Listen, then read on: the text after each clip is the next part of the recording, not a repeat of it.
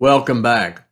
We are in Matthew chapter 5 as we continue through the Sermon on the Mount, and in a moment we'll study in Matthew 5:32 to 37 about marriage and taking oaths. Let me remind you what's happening here in this part of the Sermon on the Mount. Jesus is not simply explaining the law of Moses, and this is not a contrast between the old law and the new. This is a contrast between the teachings and interpretations of the scribes and Pharisees and Christ's law. This is an exposure of the inadequacy and hollowness of the righteousness of the scribes and Pharisees. In this section, the Lord explains a religion or genuine righteousness that begins on the inside, in the heart.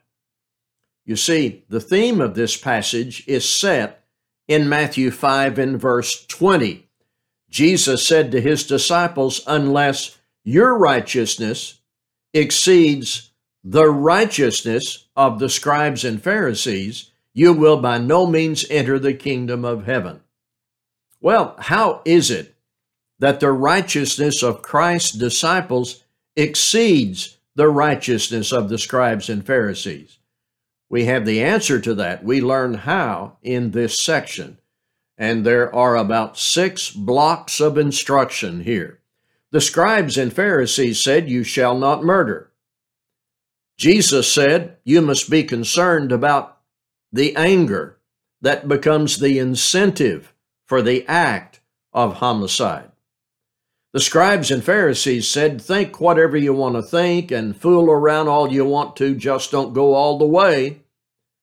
That's what they meant when they said, "You shall not commit adultery." Jesus said, "You must be concerned with rooting out and killing those evil desires and lustful looks that lead to the act." That brings us now to a related matter concerning marriage in Matthew 5:31 and 32. This is not everything that could be said from the New Testament on the subject, but here's what Jesus said in this context, Matthew 5:31 and 32.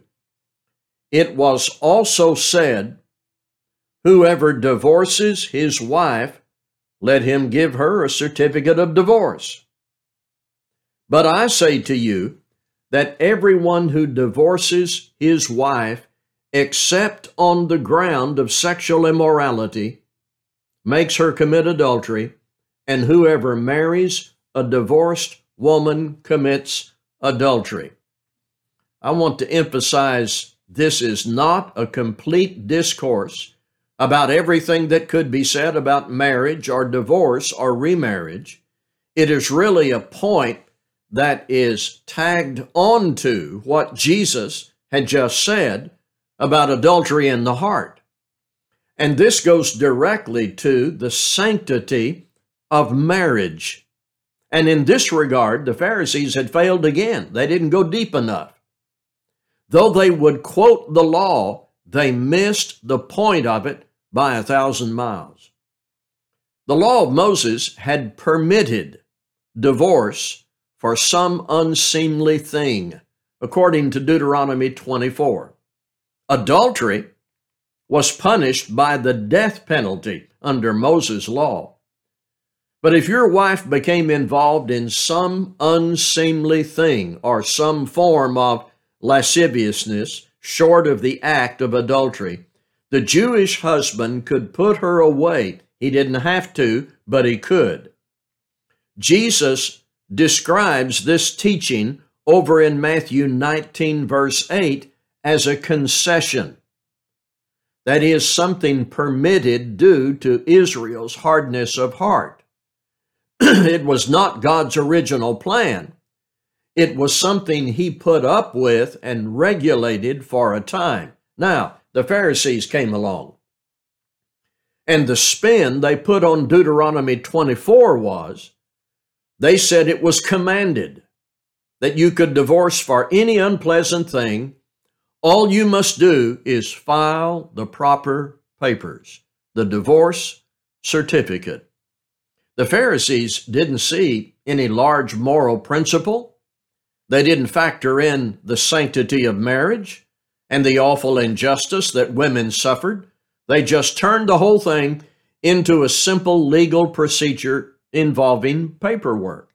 Their attitude was, hey, if you're not pleased with your wife, if there's something unpleasant in her, just follow the proper procedure, give her a writing of divorcement, file the proper paperwork, and find another wife. And I don't need to tell you, the same kind of attitude prevails today in our society. It happens all the time. It seems like people get married to divorce, and they divorce to get married again, over and over.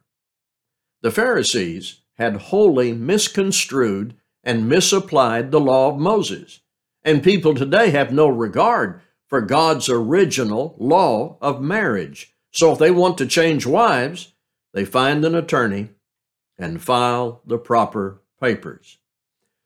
What Jesus taught is the law of God. I say to you that everyone who divorces his wife, except on the ground of sexual immorality, makes her commit adultery, and whoever marries a divorced woman commits adultery. However different this teaching may be from the world, however agonizing this teaching may be for us, there is no place for the true disciple to hide from this teaching and the implications of it. Jesus is concerned with moral principle, not just procedure or paperwork. Jesus calls for us to respect the sanctity of marriage, and he gives just the one exception. Over in Matthew 19, his statement is, "What God hath joined together, let not man put asunder." Finally, let me say, it is evident that Jesus, in his answer to the Pharisees, has traveled back beyond Deuteronomy, even properly understood. Jesus goes all the way back to God's will from the beginning. This is clear when you compare Matthew 5:32 with Matthew 19:1 through 9. So again, we are impressed by the fact the Pharisees' system of religion, though they quoted the law, the Pharisees' system of religion didn't go deep enough. While they quoted the law of Moses, they came up with interpretations suited to their desires, and therefore made void the word of God by their tradition. One of my favorite writers on the subject of the Sermon on the Mount, Paul Earnhardt, he said, their obsession with legal niceties to the complete disregard of moral principle is again revealed. The Pharisees viewed divorce as a right and saw the words of Moses as a command rather than a permissive allowance. By so doing, they had wholly misapprehended the law and its purpose. Here's something else the scribes and Pharisees said: "You shall not swear falsely, but shall perform to the Lord what you have sworn." Here's the next paragraph. Matthew 5, I'm continuing at verse 33. "Again you have heard that it was said to those of old, You shall not swear falsely, but shall perform to the Lord what you have sworn.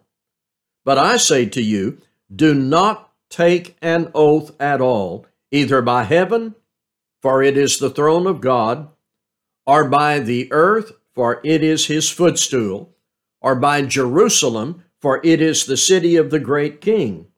And do not take an oath by your head, for you cannot make one hair white or black.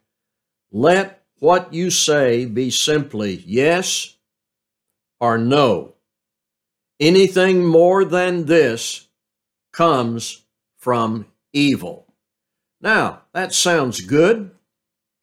That seems to be right teaching on the subject of integrity and honesty. You shall not swear falsely, but shall perform your oaths to the Lord. The scribes and Pharisees would say this, and while this is not a direct quote from the Old Testament, perhaps it is an allusion to passages like Exodus 20 and verse 7, Leviticus 19:12, Deuteronomy 23:21 to 24. In Exodus 20 verse 7, you shall not take the name of the Lord your God in vain, for the Lord will not leave him unpunished who takes his name in vain. Leviticus 19:12, and you shall not swear falsely by my name, so as to profane the name of your God. I am the Lord. Or Deuteronomy 30 and verse 2 might have been cited by the scribes and Pharisees. If a man makes a vow to the Lord, or takes an oath to bind himself with a binding obligation, he shall not violate his word. He shall do according to all that proceeds out of his mouth. In other words, the Old Testament said, if you make a vow or promise to the Lord, that is permitted, but you had better be certain that you keep it. You can bind yourself to integrity by an oath, invoking the name of the Lord, but you need to understand the seriousness of that oath and be sure you speak the truth. Now, that seems pretty simple and straightforward, what the old law said, calling for integrity in promises and in speech. And if you invoke the name of the Lord, you added another dimension of gravity or consequence to your word. That seems straightforward in the Old Testament. Do you suppose this simple teaching on integrity and respect for God is just exactly what the scribes and Pharisees taught? No. Here they come again with their pencils. The scribes and Pharisees took what God's law said in the Old Testament, and then they put their own spin on it. They would read the old law and then say, now let us tell you how you apply that. And they would start writing page after page. Here's what they did with the teaching of the Old Testament about oaths and vows. These men, these self-appointed religious policemen, built up an entire legalistic system, a clever little code. They came up with little rules like this. If you swear by Jerusalem, you are not bound by your vow, but if you swear toward Jerusalem, you must keep that vow. Isn't that neat? You know what it reminds me of? Something we did as kids back when I was growing up in the 50s. You promise something or you say something, but you cross your fingers so you do not have to follow through. You're not bound by it. There was a little girl in our neighborhood, and nobody ever believed anything she said because her eyes were crossed. Well, that all sounds silly, and we laugh about what kids do, but the scribes and Pharisees were grown men, and they developed this whole system of deception. So by the time Jesus came, the use of vows and oaths had degenerated into a whole system or a code of rules to permit dishonesty. So what do we expect Jesus to say? Jesus teaches against all these crafty little codes and rules. And he simply says, you ought to tell the truth. Jesus says, don't swear at all with these insidious rules, just tell the truth. He doesn't say you should never make a promise. He doesn't teach that we cannot ever invoke the Lord's name. Paul did in 2 Corinthians 1:23 and Galatians 1 verse 20. What Jesus targets is the silly games the Jews were playing to get out of telling the truth. Now, I'm going to give you a very good commentary on this. I want you to notice in Matthew, the 23rd chapter, Matthew chapter 23, where Jesus exposes all the error of the scribes and Pharisees, this is made very clear. Matthew 23, I'm going to start at verse 16. Woe to you, blind guides, who say, if anyone swears by the temple, it is nothing. But if anyone swears by the gold of the temple, he is bound by the oath. You blind fools, for which is greater, the gold or the temple that has been made, or that has made the gold sacred? Verse 18, Matthew 23. And you say, if anyone swears by the altar, it is nothing. But if anyone swears by the gift that is on the altar, he is bound by his oath. You blind man, for which is greater, the gift or the altar that makes the gift sacred? So whoever swears by the altar swears by it and by everything on it. And whoever swears by the temple swears by it and by him who dwells in it. And whoever swears by heaven swears by the throne of God and by him who sits upon it. Do you see what the Jews were doing? Do you understand how detestable this was to the Lord? Think about this. Here in Matthew 5:33-37, Jesus is saying, don't play games. Just tell the truth. Let me tell you a story. Back in the 18th century, when King Frederick II of Prussia visited a Berlin prison, the custom was one inmate after another tried to convince the monarch of his innocence. They would stand in line, one by one. They told the king they were unjustly accused, being punished for crimes they never committed. But there was this one man sitting quietly over in the corner while all the others were telling their lengthy, complicated stories, and King Frederick went over to the man and asked why he was in prison. Armed robbery, Your Honor. The king said, were you guilty? Yes, sir, he answered. No excuses, no mitigating circumstances, just a confession of wrongdoing. The king looked to the guard and said, release this guilty man. I don't want him corrupting all these innocent people. Jesus just wants us to tell the truth, whatever the truth is. Two important lessons for us today and for all future generations. The sanctity of marriage. What God has joined together, let no man put asunder. That's God's law of marriage. And Jesus grants only the one exception. And then the second lesson is very simple. Tell the truth. I want to conclude with this other quote from my favorite writer on the Sermon on the Mount, Paul Earnhardt. The law's approach to oaths was similar to its approach to divorce. The Mosaic covenant did not ordain divorce, but sought to regulate and restrain what was already prevalent. Correspondingly, the law did not originate oaths or command Israel to swear, but directed that any oaths taken should be by the name of God and must not be false. But these restrictions were never intended to be understood as permission to lie when not under oath.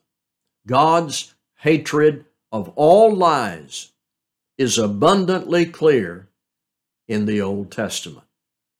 Thank you for being with us during this video class. These are brought to you by the Laurel Heights Church of Christ in McAllen, Texas.